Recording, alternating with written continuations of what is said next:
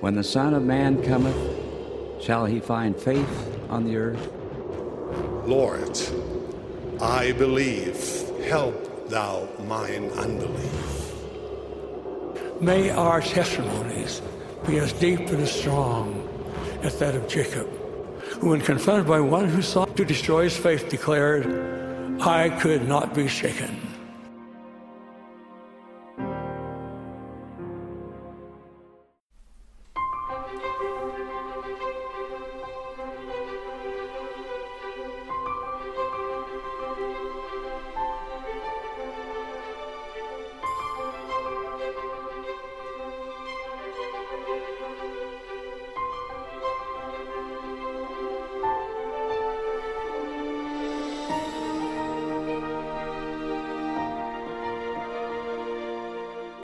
Chapter 7, we started to see conflict within family. We started to see a loss of love and loyalty among family members.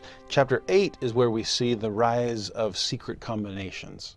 Here we reach downtown Vanity Fair, where people are being pulled in all kinds of directions towards pride, towards lust, towards greed, ambition, to seek power and get gain.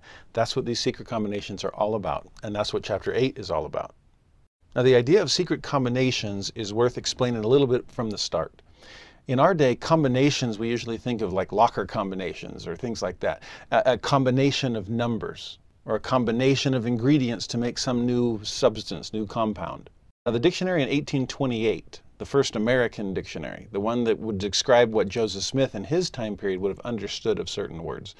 When Joseph Smith translated the words secret combination, what would have been in his mind? In that dictionary, the idea of numerical combinations is the fifth definition.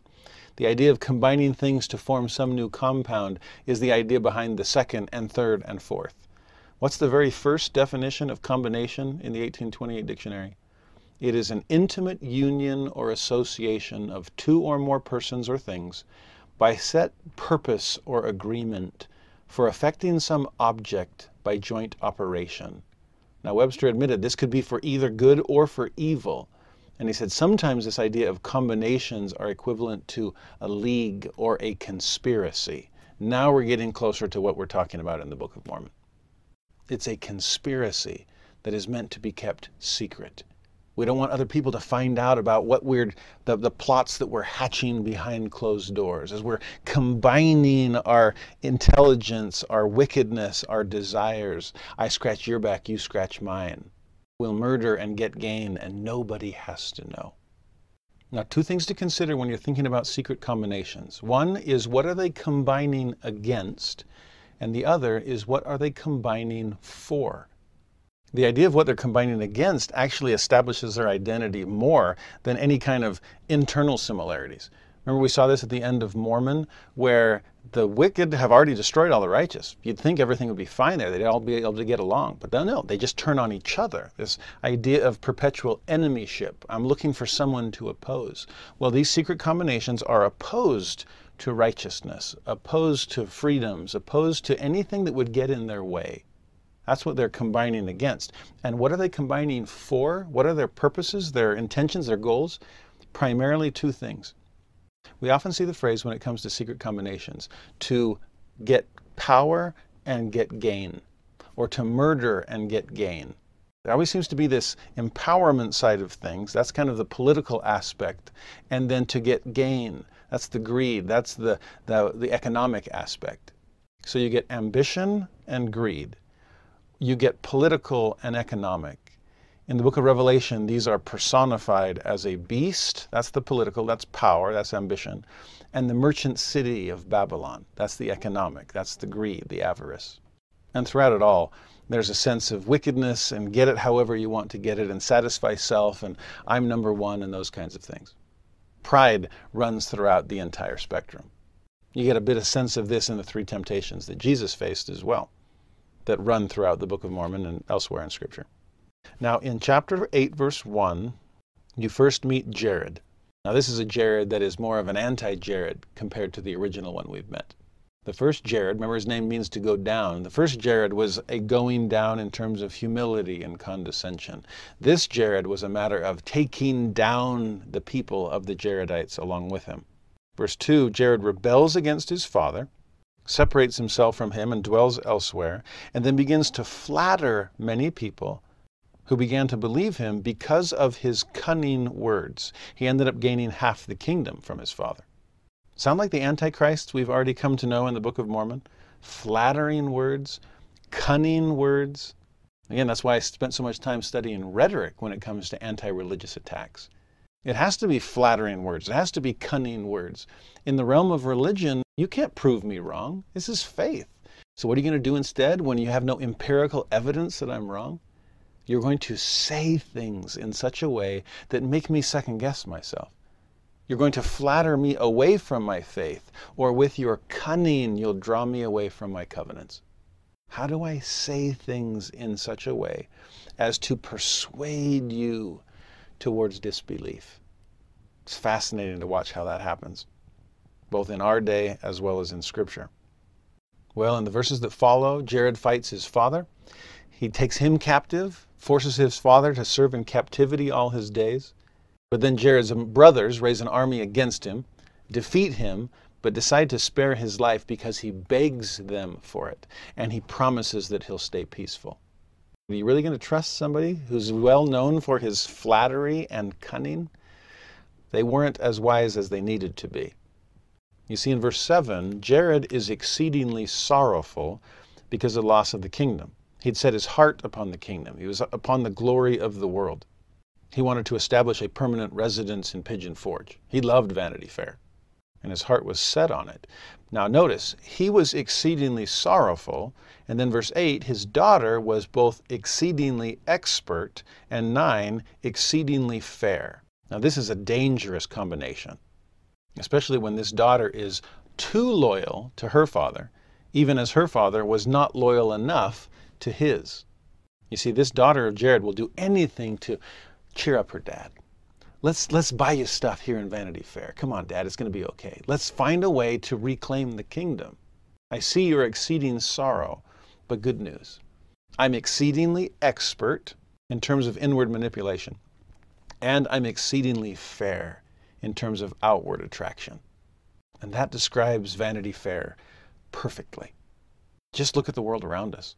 It's amazing how exceedingly fair Vanity Fair is made to appear. Retouched photos, a virtual reality that makes real reality pale in comparison.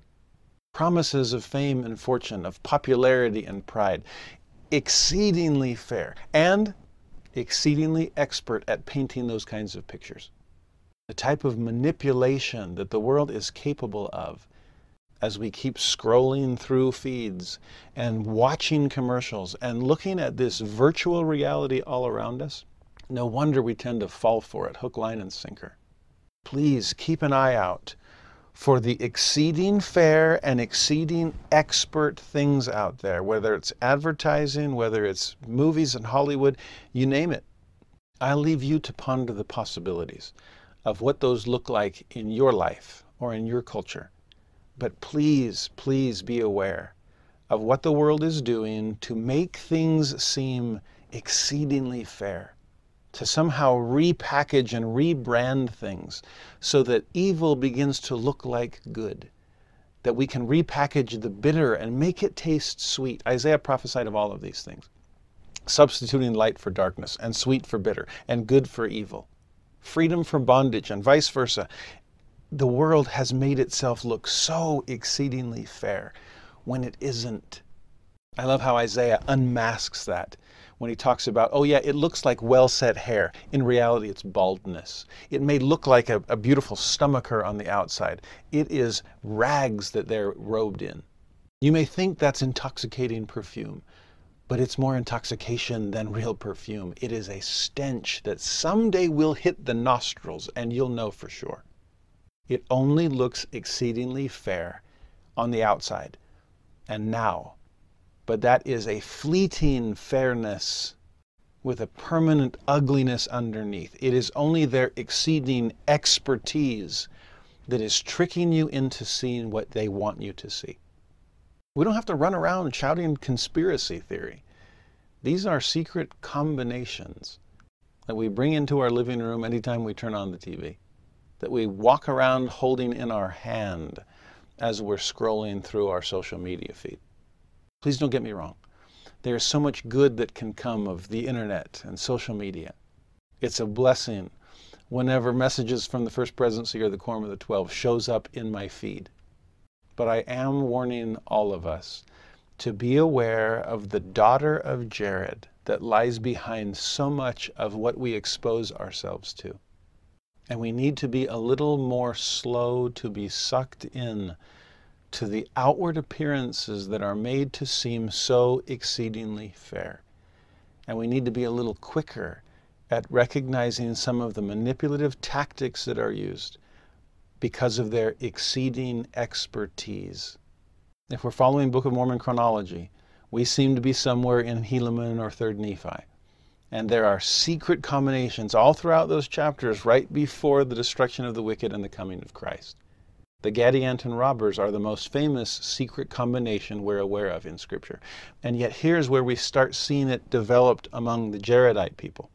And the way it's described in Helaman chapter 2, it says that Gadianton, who was exceedingly expert in many words, and also in his craft, to carry on the secret work of murder and of robbery. Murder to get power, robbery to get gain. Murder, there's the politics. Robbery, there's the economics. So do you see how similar Gadianton is to the daughter of Jared? They would have made quite the power couple, the two of them, since it was power they were after. Both were exceedingly expert. He relied on his words, she relied on her looks. Neither one cared for real truth or inward beauty, and both are amazing at their craft to carry on secret works of murder and robbery. Now both have a long line of precedents to follow.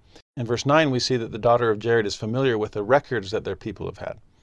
Talk about counterfeit remembering. We saw it with Orihah, we saw it with Shul. Righteousness comes when you remember the things that God had done for their fathers. Well, sadly, she has the records whereby she could remember all of these things. But instead, what does she recall? The wickedness, the secret oaths and combinations that went before her. She goes to her dad and says, "Whereby hath my father so much sorrow? Hath he not read the record which our fathers brought across the great deep?" Again, what could have solved your sorrow by seeing the hand of God? No. Behold, is there not an account concerning them of old, that they by their secret plans did obtain kingdoms and great glory? There's ambition, there's pride, there's wealth. Verse 10, "Now therefore," here's my plan, Dad, "let my father send for Achish, the son of Kimnor. And behold, I am fair. I will dance before him. I will please him, that he will desire me to wife. Wherefore, if he shall desire of thee that ye shall give unto him me to wife, then shall ye say, I will give her, if ye will bring unto me the head of my father, the king." Now don't let Jared's relationship to the king mask the fact that his daughter's relationship to the king is there as well. It's not just bring me the head of my father. The girl that is suggesting this is talking about her own grandfather here. "Dad, I know what we can do. We get you the kingdom back by killing Grandpa." This is horrific. She doesn't care about that family connection. She doesn't care about love, only cares about lust. Marriage doesn't mean anything to her. I can appeal to the lust of Achish. And Dad, you can satisfy your lust for power by allowing me to satisfy Achish's lust for pleasure. You see, Satan doesn't care which temptation you fall to. If Achish is going to succumb to the first great temptation, great. Let's leverage that so that then Jared can succumb to the third. All along, Jared's daughter, so prideful in her plan, is probably succumbing to the second. This is so similar to Herodias and John the Baptist in the New Testament. In both instances, they disguised lust as love and pawned themselves off on someone that they were playing. Exceedingly expert indeed. Tragically, verse 11, Omer was a friend to Achish. So this guy that's going to be used to try to destroy the king, he likes the king. This again is a similarity between Herod and John the Baptist. Herod respected John, believed in his words, but when push came to shove, lost any sense of loyalty, just like is happening here with Achish. Here in Ether 8, the plan proceeds exactly as the daughter of Jared had envisioned. She dances before Achish. She pleases him as she knew she would. And so Achish goes to Jared and says, "Give her unto me to wife." Verse 12, Jared says in return, "I will. You can have her, if you can give me what I want. If you will bring unto me the head of my father, and your friend," he could add, "the king." Well, with lust over loyalty, in verse 13, Achish gathers in unto the house of Jared all his kinsfolk. And this is where we see the beginning of this secret combination forming. He says to his kinsfolk at the end of 13, "Will ye swear unto me that ye will be faithful unto me in the thing which I shall desire of you?" They don't even know what they're getting themselves into yet. But will you swear to be faithful unto me? Forget about covenanting to be faithful to God. Swear to be faithful to me. Verse 14, they agree. They all swear unto him, "By the God of heaven, and also by the heavens," which is so ironic and blasphemous, since the God of heaven has nothing to do with this. But they swear by heaven, they swear by earth, they swear by their own heads. Their own life is on the line here. That whoso should vary from the assistance which Achish desired should lose his head, and whoso should divulge whatsoever thing Achish made known unto them, the same should lose his life. That's where you get the secrecy in the secret combination. Verse 15, we see the precedent. It came to pass that thus they did agree with Achish, and Achish did administer unto them the oaths which were given by them of old. Those were the things that caught the daughter of Jared's eye on the records. Those oaths that were given by them of old, who also sought power, which had been handed down even from Cain, who was a murderer from the beginning. And they were kept up by the power of the devil, to administer these oaths unto the people, to keep them in darkness, to help such as sought power to gain power, and to murder, and to plunder, and to lie, and to commit all manner of wickedness and whoredoms. You sense the devil's goals here? To keep the blind in darkness, to give power to the power-hungry, to lead them down a path paved with depravity, murder and plunder, dishonesty, wickedness, whoredoms, all cobbled together from the three great temptations the adversary threw in the Savior's face. It's telling that they connected it all back down to Cain. You remember what Satan says to Cain in the version in The Pearl of Great Price? Moses chapter 5. Satan said unto Cain, "Swear unto me by the throat, and if thou tell it, thou shalt die. And swear thy brethren by their heads, and by the living God, that they tell it not."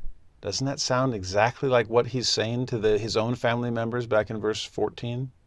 That you'll lose your head if you tell. For if they tell it, Satan continues, they shall surely die. And this that thy father may not know it. And this day I will deliver thy brother Abel into thine hands. And Satan sware unto Cain that he would do according to his commands, and all these things were done in secret. So the first combination between Satan and Cain, to murder your brother to get gain over his flocks. Ambition, you don't have to listen to him anymore. Greed, you can have what belongs to him, and no one has to know. Cain responds, "Truly I am Mahan, the master of this great secret, that I may murder and get gain." There it is. Murder, political power over someone else to the point that they have no power at all. They're gone. And get gain, avarice, greed, the economic side of things. The beast and the merchant city alive and well, as they always have been.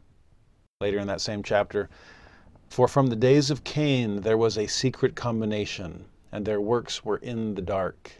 And that just got passed down generation after generation. When you get to those Helaman chapters where the Gadianton robbers are the secret combination of the day, Nephi sees in his time period that they began to commit secret murders and to rob and to plunder that they might get gain. Same playbook. In Helaman 7, when the Gadianton robbers fill the judgment seats and condemn the righteous because of their righteousness. Sound like what they're trying to do to persecute the prophets throughout Jaredite history? They let the guilty and wicked go unpunished because of their money. Of course, you can buy your way into the good graces of the legal system if all they want is their own gain rather than justice. All of this in pursuit of political power so that everyone can get gain and glory of the world. That way you can more easily commit adultery and steal and kill and do everything according to your own will.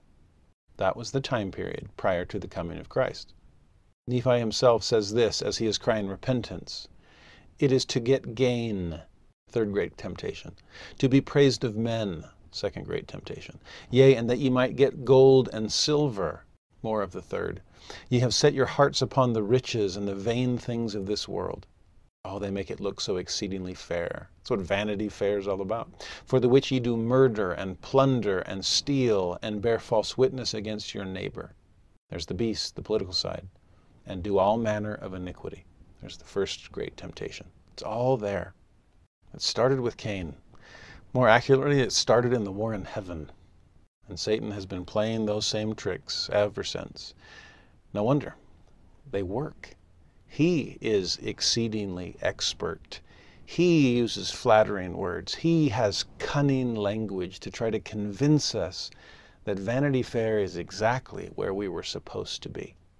There's no need to return to God in heaven when you can make heaven appear here on earth. What a convincing mirage. Now back to the story. Ether 8:17. It was the daughter of Jared who put it into his heart to search up these things of old. And then Jared put it into the heart of Achish. Wherefore Achish administered it unto his kindred and friends, leading them away by fair promises to do whatsoever thing he desired. It's another great phrase to add to our list. The exceedingly expert, the exceedingly fair, the secret plans, the secret combinations, the fair promises. By the way, that phrase, fair promises, shows up elsewhere in the Book of Mormon. When overzealous Zeniff goes back down to the land of Nephi, wanting to reclaim his father's inheritance, and King Laman, with fair promises, same phrase, says, oh, of course you can stay. When in reality, all he wanted was to keep them in bondage, there's the power, and to tax them, there's the get gain. Same goals as always. And the same tactics, fair promises that they never intended to keep. That's what Satan offered Cain, fair promises. He couldn't fulfill any of them, but they sure sounded good. You can take your brother's place. You can take your brother's flock. Again, isn't that what Lucifer was after from the beginning? To take his brother, Jehovah's, place in the plan? To usurp power over his brother's flock, each of us? To take the Father's throne? It's so exactly what's happening here. And to reassure Cain all along, and no one's going to know. And here we are thousands of years later, still reading about it. Oh, we know. Your combination, Cain, wasn't that secret after all. But in verse 18, we see it clearly now. They formed a secret combination. Not so secret after all. Even as they of old, which combination is most abominable and wicked above all in the sight of God. Remember we saw that at the end of Mormon, that he called it a secret abomination, which I think was either a Freudian slip or a much more accurate description of what these things are. A secret abomination. And why are they so abominable and wicked in the sight of God? Because verse 19 tells us that the Lord doesn't work that way. He doesn't work in secret combinations. And he doesn't want us to either. He doesn't want us to shed blood, especially for ill-gotten gain. He forbids it, and he always has from the beginning of man. God prefers honesty and openness to secrecy. He prefers coming together in unity instead of combining against each other in opposition. Remember we saw this earlier? That the three great temptations destroy the three essential elements of Zion. That we'll never be of one heart and one mind. The first essential element of Zion, unity. If we succumb to pride, the second great temptation. That we'll never dwell in righteousness, the second essential element of Zion. If we succumb to physical appetite and the lust of the flesh, the first great temptation. And we'll never get to the point where we have no poor among us, the third essential element of Zion. If we succumb instead to worldliness and materialism, the third great temptation. There's such a perfect parallel between those two. Zion and what is required of it versus Babylon and what is trying to draw out of us. Jesus overcame them all as he began his ministry to lead us to Zion. We have to be able to make it through Pigeon Forge if we're ever going to get to the Smoky Mountains. We have to learn to make it through Vanity Fair. Now Moroni stops us here, and he'll end chapter 8 with his own thoughts about these oaths and secret combinations. He's now a record keeper, right? And he's seen that they had found in the records these secret oaths and ancient combinations. So he says in verse 20, "Now I, Moroni, do not write the manner of their oaths and combinations." We saw Mormon talk about similar things, and Mosiah talk about similar things. Alma talk about similar things with his son Helaman. Some things need to be revealed. Other things must not be. Reveal their righteousness. Conceal the source of their wickedness. Here Moroni is doing likewise. I'm not going to write their oaths and their combinations, not the manner of them at least. I'm not going to give you details on how to administer them. I'm simply going to show you the results of them. And it's not just that I shouldn't, it's that unfortunately I don't need to, because it's been made known unto me all too clearly that they are already had among all people. They're had among the Lamanites. You see how Moroni jumps really quickly from the history he's writing to the history he's living? And he's realizing, no wonder our people were brought down to destruction. We succumbed to the same things. We didn't need a daughter of Jared. We had a Gadianton. We didn't need Cain. We had Kishkumen. We don't even need records to explain the details. We just need people who are willing to succumb to the natural man. How frail we are to be drawn to such fleeting things. Ambition, greed, beast, merchant city, to seek power and to get gain. Verse 21, Moroni sees it all too clearly now. They, these secret combinations, have caused the destruction of this people of whom I am now speaking, the Jaredites, and also the destruction of the people of Nephi. Remember, this is part of what was driving Moroni at the end of the Book of Mormon, to see the destruction of two civilizations and to plead with a third not to follow suit, ours. Are we succumbing to our own desires for gain or for power? We have to be wiser than they were. Verse 22, that's exactly what Moroni is encouraging. Whatsoever nation shall uphold such secret combinations. They're not so secret. They're all around us. Those secret combinations to get power and gain, they're two great objectives. Until they shall spread over the nation, behold, they shall be destroyed. For the Lord will not suffer that the blood of his saints, which shall be shed by them, again, because it's the saints that are standing in their way. It's the prophets that are preaching Zion that give the lie to Babylon. It's the light that allows us to clearly discern the darkness. That blood which shall be shed by them shall always cry unto God from the ground for vengeance upon them. God won't always ignore those cries. He won't always avenge them not. Remember, we saw that in the destruction of the wicked in 3 Nephi 8, 9, and 10. So what does Moroni urge us to do? Verse 23, Wherefore, O ye Gentiles, it is wisdom in God that these things should be shown unto you, not the oaths and combinations, but the result of them, that thereby ye may repent of your sins, just like the prophets have always cried. And suffer not that these murderous combinations shall get above you. See, back in 22, they were just spreading over the nations. Now we're letting them get above us. They are built up to get power, there's the beast, and gain, there's the merchant city. And the work, yea, even the work of destruction come upon you. Yea, even the sword of the justice of the eternal God shall fall upon you, to your overthrow and destruction, if ye shall suffer these things to be. Wherefore, the Lord commandeth you, when ye shall see these things come among you.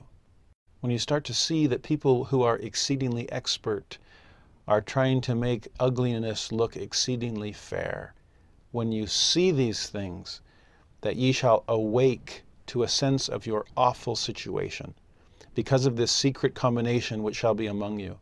Or woe be unto it, because of the blood of them who have been slain, for they cry from the dust for vengeance upon it, and also upon those who built it up.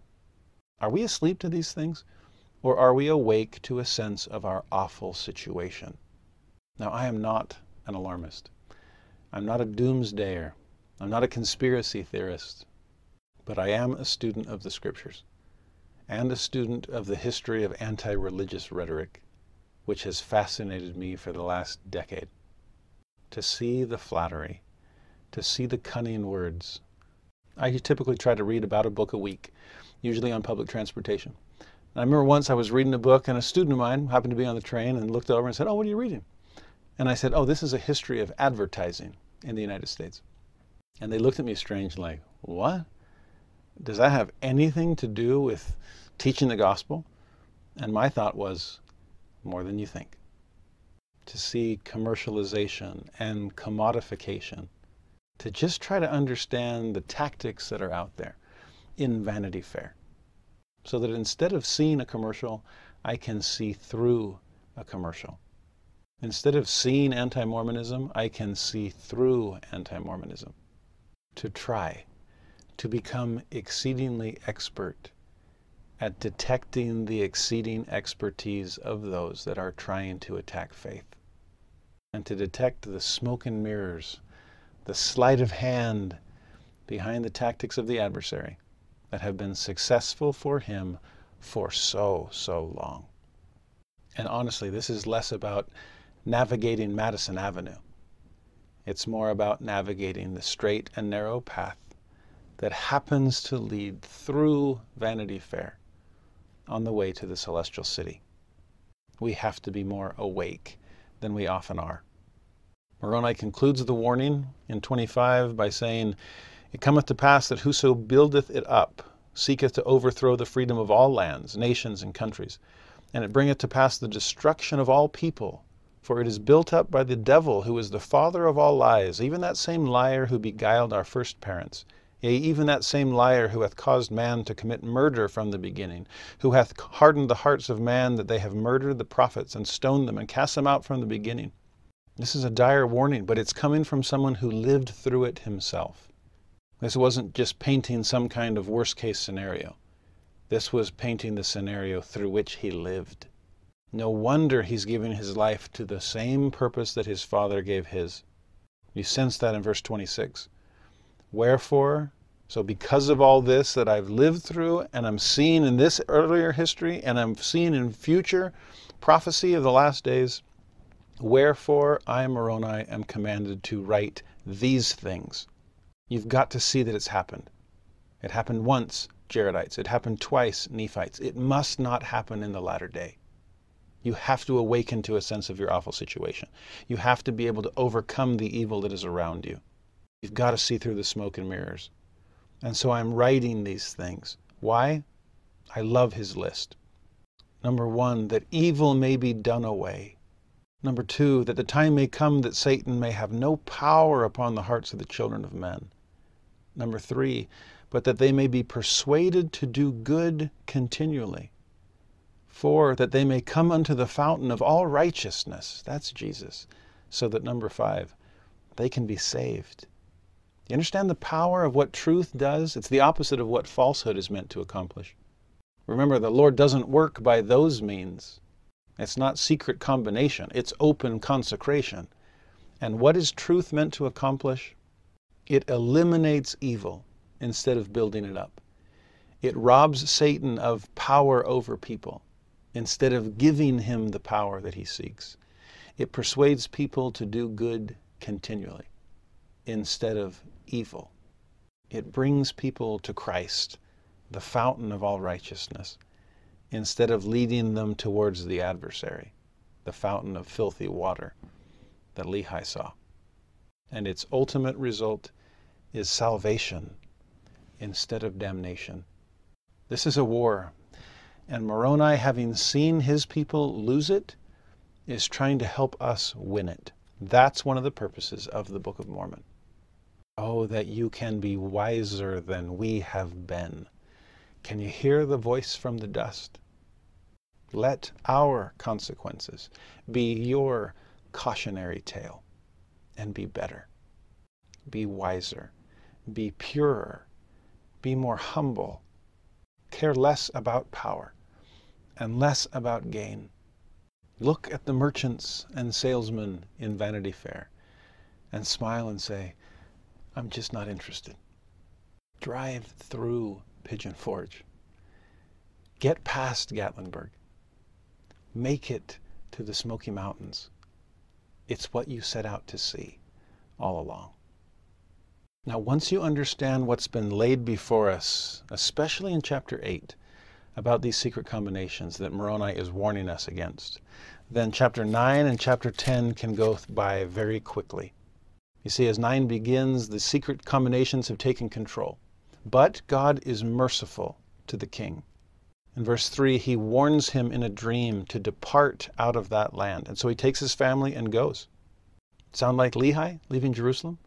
Sound like Nephi leaving Laman? Sound like Mosiah leaving the wicked people of his day? That is one thing the Lord can always help us to accomplish, is to depart evil and find a better place to gather with the faithful. There will be times the Spirit prompts you to leave. So often that doesn't even require a physical relocation, but a change of perspective, a turning of the eye away from the window shopping at Vanity Fair to be able to focus on the goal at the end of the path, the celestial city that still glistens in the distance.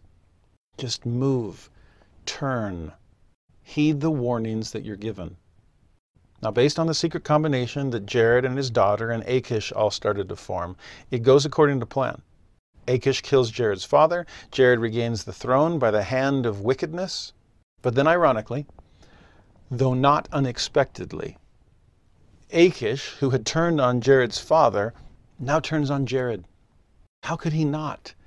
There is no loyalty here. If he was willing to kill his friend, why wouldn't he turn and try to kill the person who put him up to it? You see, he'd already succumbed to the lust for sensual pleasure when it came to Jared's daughter. Well, now he's succumbing to the lust for political power, where it comes to the kingdom of Jared himself. Verse 5, Achish sought the life of his father-in-law. He applied unto those whom he had sworn by the oath of the ancients, and they obtained the head of his father-in-law. These were 2 heads for the price of 1. And Achish is now on the throne. Verse 6, so great had been the spreading of this wicked and secret society. Remember what Moroni had said. They allowed it to get above them. It corrupted the hearts of the people, all of them. Therefore Jared was murdered upon his throne, and Achish reigned in his stead. But just like Achish had jealousy and pride looking up at his father-in-law the king, he even had jealousy and pride looking down at his own children. Verse 7, Achish began to be jealous of his son. Therefore he shut him up in prison and kept him upon little or no food until he had suffered death. It's getting worse and worse. Achish is so hungry for power, so eager to feed his own ambition, that he refuses to feed his own son, who starves to death in prison at his father's hand. We saw hints of that back in chapter 7. Loss of love and loyalty within families. We'll couple that with secret combinations, and it only goes worse. Now, another son of Achish, the brother of the one that was starved to death in prison, is angry about that. But instead of fighting his father, he flees and joins the righteous. Again, that's always an option for us, to leave wicked influences and find righteous people to gather with. That becomes more and more important as the last days intensify. Now 10 and 11 are interesting because these other sons of Achish, remember, one has been killed in prison, another one has fled to join the righteous, but the rest of these sons, they're as thirsty for power as their father was, like father, like sons in this case. And they know they can leverage the people's thirst for wealth to satisfy their thirst for power. You get that sense in verse 11. The people of Achish were desirous for gain, that's what they were after, even as Achish was desirous for power. That's what he and his sons were after. Wherefore the sons of Achish did offer them money, that satisfies their desire for gain, by which means they drew away the more part of the people after them. That satisfied their lust for power. You get a sense of, I'll give you what you want if you give me what I want. No wonder they're combining together for these things. Both sides combining against whoever they needed to be able to combine for whatever it was that they wanted. You want gain? Great. Well, I want power. It's like what we saw about the difference between the records and the plates last time. That Satan wanted the record destroyed. He didn't care about the plates. But he knew that the people wanted the plates because they were gold and couldn't care less about the record. So again, it's you get what you want by giving me what I want. This is where commercialism and consumerism come together. What they're preying on us wanting stuff. There's the consumerism. And they just want to make money off the stuff that we want. There's the commercialism. So we can satisfy our commercialism by ramping up your consumerism. We'll give you anything you want as long as you give us what we want. And power and money, money and power, changing hands all the time. By the time verse 12 hits, it's erupted in full-fledged war between Achish and his sons. It lasts for many years, and it leads to the near complete destruction of the people. Only 30 souls remain, and they all flee to the house of Omer, the good guys. In some ways, verse 12 is a mini dress rehearsal for the end of the Jaredite civilization, and the end of the Nephite one for that matter. So much conflict within this combination of power and gain, they end up fighting against each other in a war of mutual annihilation, with only a remnant of the righteous remaining. We have to learn from these mistakes. That is the Battle of Armageddon in a nutshell. Self-defeating armies of evil. We'll see it next week among the Jaredites. We saw it 2 weeks ago among the Nephites. A future generation will see it at Armageddon. There's even an interesting chapter, 2 Chronicles chapter 20, that shows it happening in the days of ancient Israel under the reign of King Jehoshaphat, where he's told, step back and watch the salvation of God. And then the enemies of Israel end up fighting against one another and destroying each other. That's exactly what's happening here. And meanwhile, King Omer, the good guy, who in verse 13 is restored to the land of his inheritance, and who in verse 15 sees peace in the land for his last 2 years of life, still is full of sorrow. And how could he not be, considering all that his people have been through, no matter how happy this happy ending. But happy it was for a time. Omer's son Emer is someone I wish we knew more about. He reigns in his father's stead, and thankfully follows in his father's righteous footsteps. And verse 16, the Lord began again to take the curse from off the land. Remember, it's promised as long as you keep my promises. They began to, and so it became more and more promised once again. The house of Emer did prosper exceedingly under his reign. They became exceedingly strong. They became exceedingly rich. In verse 20, the Lord did pour out his blessings upon the land, which was choice above all other lands. He commanded that whoso should possess the land should possess it unto the Lord, or they should be destroyed when they were ripened in iniquity. It's exactly what Mormon and Moroni had said about this land of promise. Verse 21, and Emer did execute judgment in righteousness all his days, like Shual had before him, like Orihah had before him, like Jared and his brother had originally. And best of all, verse 22, as Emer had already passed the crown on to his son Coriantum, the last 4 years of Emer's life, he saw peace in the land, and better yet, he saw the Prince of Peace. Yea, he even saw the Son of Righteousness, and did rejoice and glory in his day. And he died in peace. I love that tucked away in this tragic tale of descent toward destruction, you see someone like an Emer executing judgment in righteousness, keeping the promises that made the land the promised land, possessing it, but possessing it unto the Lord, instead of just for his own gain of power or prosperity. He possessed the land, but the land didn't possess him. He wore a crown, but it never went to his head. And best of all, he came to know Christ. It's the only real solution there is. No wonder he could rejoice and glory. No wonder he could die in peace. We still have those kinds of opportunities. These little pockets of gathered saints, consecrating, one heart, one mind, dwelling in righteousness, no poor among us, gathered together, plowing our way through Vanity Fair with our eyes fixed on the celestial city and single to the glory of God. Full speed ahead, following the Son of Righteousness. There are generations of righteousness that follow, and sadly there are generations of exceedingly great wickedness as well. By the end of 26, you have a king named Heth who begins to embrace the secret plans again of old to destroy his father. In 27, he dethrones him and slays him. So sad how short that window of righteousness seemed to be before they descended once again into the same old problems. And what was the Lord's solution here, as it had been previously? Verse 28, there came prophets in the land again, crying repentance unto them. That is always the Lord's solution.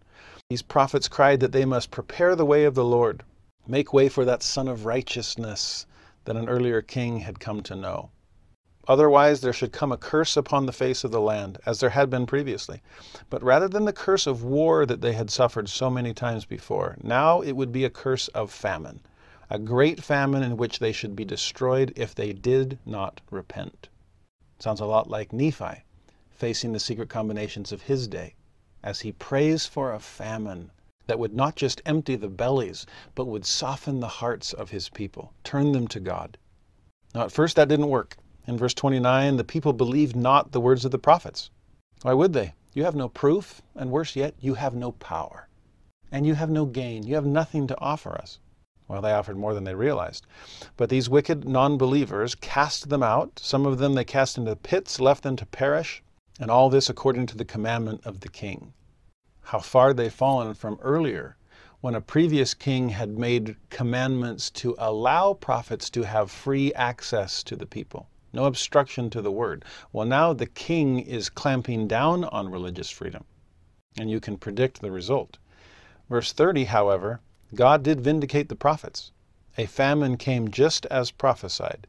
There began to be a great dearth upon the land. The inhabitants began to be destroyed exceedingly fast because of the dearth, for there was no rain upon the face of the earth.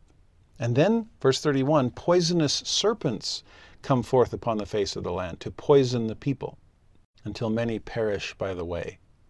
With the mention of poisonous serpents, I can't help but think of the Israelites in the Exodus and the fiery flying serpents that bit them. And what was the solution to the problem then? Moses makes this brazen serpent and tells the people to look and live, to believe in the promises of God, to return to the God of Israel. And that's exactly what would be required of the people here. And eventually they do look and they do live. At the end of verse 34, when the people saw that they must perish, they began to repent of their iniquities and cry unto the Lord, just as the prophets that they had rejected had told them to. 35, it came to pass that when they had humbled themselves sufficiently before the Lord, he did send rain upon the face of the earth, and the people began to revive again. There began to be fruit in the north countries and in all the country round about.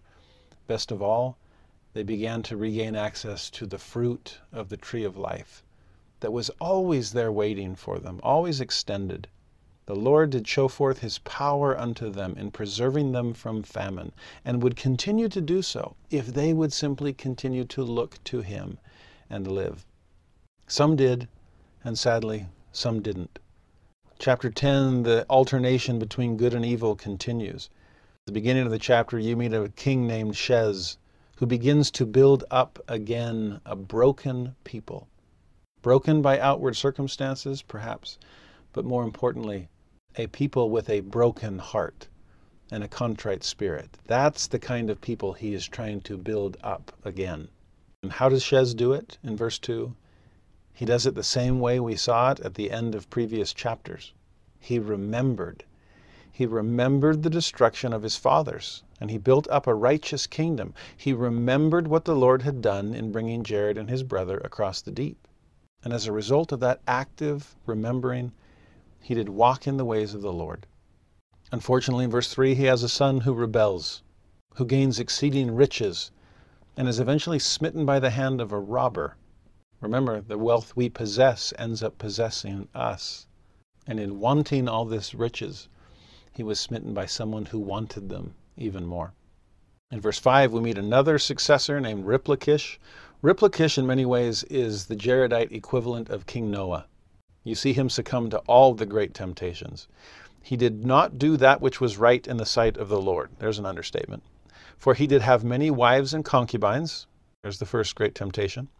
and did lay that upon men's shoulders which was grievous to be borne. Yea, he did tax them with heavy taxes, and with the taxes he did build many spacious buildings. That's the third great temptation. And he did erect him an exceedingly beautiful throne. There's the second great temptation, pride. You see both the power and gain that he's after. Satan doesn't have to get that creative. We all seem to want the same kinds of stuff. His temptations just keep working generation after generation. But his people eventually revolt and kill him. So in a similar way to the man we met earlier, who was amassing wealth and then smitten by the hand of a robber, well, Riplakish amasses all this wealth and power and eventually is attacked by the people he's taking it from. He is undone by his own lust, his own ambition, and his own greed. Now, verses 9 through 12 is a fascinating little glimpse into another successive king named Morianton. He has some of the problems of his predecessors, but not all of them. What's interesting in his case, at the end of 9, he gains power over the land. So he's still power hungry. But in 10, he eases the burden of the people. So he's not quite as materialistic. Ambition is a problem, but not so much greed. And because he eases off on their taxes, he gains their support. Perhaps another version of, I'll get what I want if I give you what you want. But interesting the way it's phrased in verse 11. I think this sadly describes a lot of political leaders in our day as well. And he did do justice unto the people, but not unto himself, because of his many whoredoms, wherefore he was cut off from the presence of the Lord. So interesting. To do justice to others, but not to self. Elder Maxwell once talked about social commendables, not compensating for moral inexcusables. And that's exactly what's happening here. I'll ease your tax burden, but I won't ease my own burden of sin. And there's an irony here that even though he is less materialistic and lowers people's taxes, they become more materialistic as a result. They got more money to spend upon themselves. You see that take place in verse 12. Now through the rest of this chapter, you see a few wicked kings, you see a few righteous kings, war and rebellion on one side, righteousness and prosperity on another. During their periods of righteousness, the people spread, they're wise in their resources, they're industrious, they become even more prosperous. The best description comes in verse 28. And never could be a people more blessed than were they, and more prospered by the hand of the Lord. And they were in a land that was choice above all lands, for the Lord had spoken it. They kept the promises, and therefore deserved the promised land. But sadly, by the end of the chapter, after some more rebellion and war and kings reigning in captivity, in verse 33, there began to be robbers again in the land. And they adopted the old plans, they administered the old oaths, after the manner of the ancients, and sought again to destroy the kingdom. By now, we should be used to this. The swinging pendulum, going back and forth between wickedness and righteousness. What is it that pulls the pendulum towards wickedness?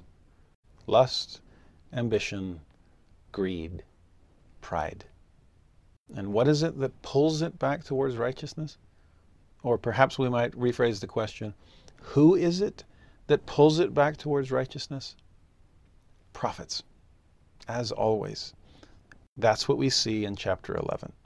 Verse 1, there came also in the days of Com many prophets. Do we see this happening over and over and over again through these chapters? I hope that is one golden thread we recognize each time it pops up. God has not given up on his people. He keeps sending prophets into their midst to cry repentance, to prophesy of the destruction of that people, except they should repent and turn unto the Lord and forsake their murders and wickedness. In verse 2, the prophets are rejected by the people, and the people seek to destroy them. But this righteous man, Com, received them, protected them, and he was blessed in all the remainder of his days. More rebellion in 4. More prophets come in 5.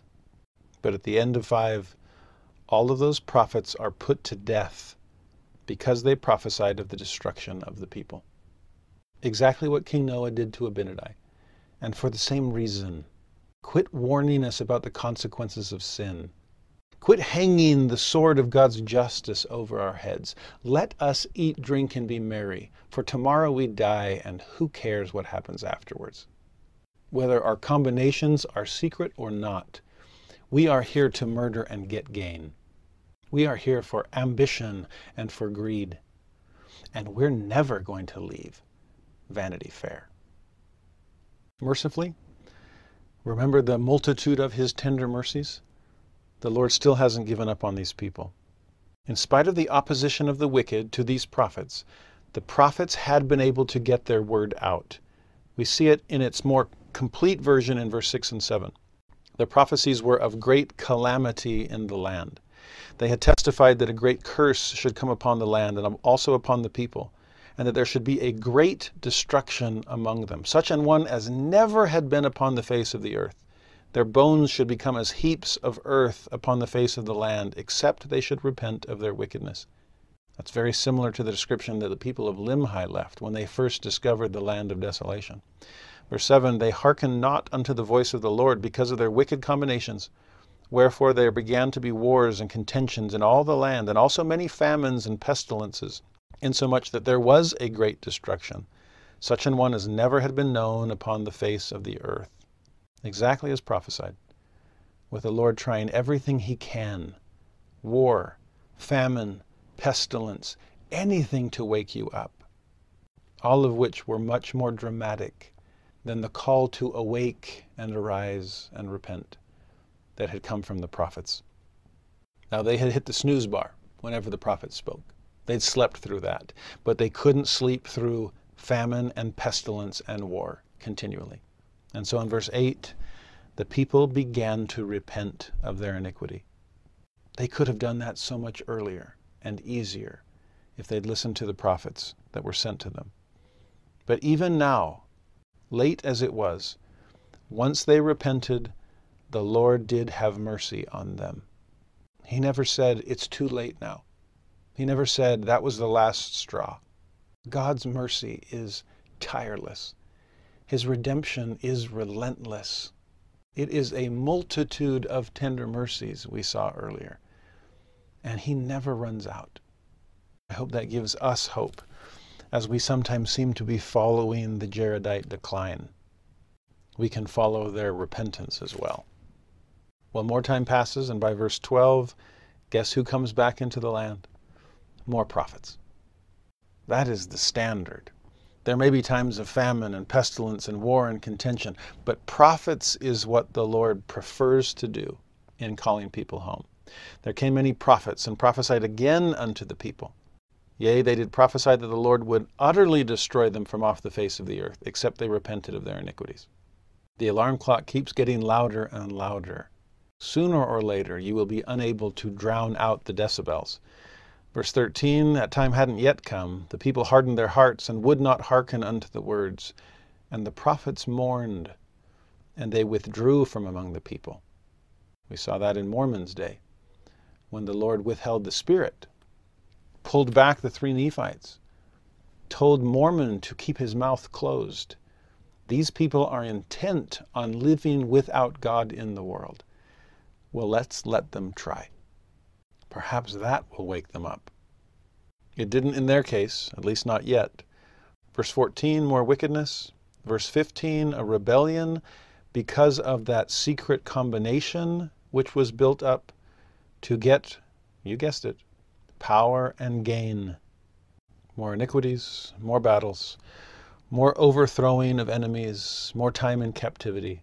And verse 20, yet more prophets. There also came many prophets and prophesied of great and marvelous things, and cried repentance unto the people. And except they should repent, the Lord God would execute judgment against them to their utter destruction. And then this addition, verse 21, a prophecy that the Lord God would send or bring forth another people to possess the land by his power, after the manner by which he brought their fathers. You see the new insight that they've been given? If it's utter destruction because of an utter rejection of God's goodness, then God will start over again.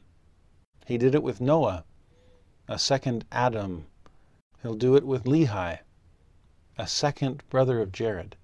I'm amazed at God's willingness to try again and allow someone to keep the promises in order to inherit a promised land. It will have to be us, since it wasn't the Nephites, and since it wasn't the Jaredites. In both previous instances, verse 22 took place. They did reject all the words of the prophets because of their secret society and wicked abominations. And that's when we meet in verse 23, Ether, born in the days of his father's captivity, which was all his father ever knew. This is all that Ether would ever know. Ether was his civilization's Moroni. And next week, as we'll see the two of them, Ether and Moroni, almost tag team teach us in hopes that we will not do what their people did, that we will be wiser than they, that we will awake to the realities of secret societies and wicked combinations, and instead listen to the words of prophets. Repent of our sins and come unto the Son of Righteousness, who is willing to come unto us in spite of the wickedness of our days. In sum, these difficult chapters describe the sins and the solutions so beautifully, the secret combinations of the wicked, and the open obedience of the righteous. On the sin side, it describes so powerfully the turning to worldly kings at the expense of our heavenly one. It describes the loss of love and loyalty within our families, and secret combinations in pursuit of wickedness and power and gain. And on the side of solution, it teaches us that as much as it is possible, we can flee Babylon. We can turn our back on Sodom and Gomorrah and never look back. We can gather out from among the wicked and assemble as the righteous in our homes, in our wards, in the garner of God, which is the temple. As much as humanly possible, we can avoid evil influences. We can listen to the voice of prophets, pleading with us to repent and come unto Christ. In fact, I mentioned briefly the battle that took place in the days of King Jehoshaphat, when the wicked ended up destroying each other. It's in that chapter that Jehoshaphat says to his people, "Believe in the Lord your God, so shall ye be established. And believe in his prophets, so shall ye prosper." Do you want to be established on this promised land? Then establish your faith in Christ. And you want to prosper in the promised land? Then that spiritual prosperity comes as we follow the words of living prophets. What else do? We remember. We remember the great things that God has done for us and for our fathers. We never allow Vanity Fair to cloud our remembrance of the visions of the city of God that we've seen in the distance. And most importantly, we seek the Son of Righteousness. As Malachi said, we know that he will rise with healing in his wings. Well, we can come and seek the shelter of those wings far in advance of his coming. We can look at the world all around us in comparison to the Son of Righteousness that is before us and see how little it has to offer. We can see past the facade of Vanity Fair and look at what the world says is exceedingly fair and say, it has no appeal to me. And see what the world considers exceedingly expert and admit, it just doesn't work on me. Viktor Frankl, that incredible Jewish psychologist who didn't just survive the concentration camps of World War II, but endured them well, once said, "People have enough to live by, but nothing to live for. They have the means, but no meaning. We have the means to buy almost anything that Vanity Fair has to offer, but those things have no meaning. And so we press forward to the celestial city." As Apostle Daniel H. Wells said during the days of Brigham Young, "I know of nothing outside of the kingdom of God that is worth having. I pray we can come to see, as clearly as Elder Wells did, that the world has nothing worth holding on to. That we can press forward all the way to the Smoky Mountains, where the cloud of smoke and the pillar of fire will fill the mountain of the Lord. With that in the distance, it is so easy to say no to Pigeon Forge.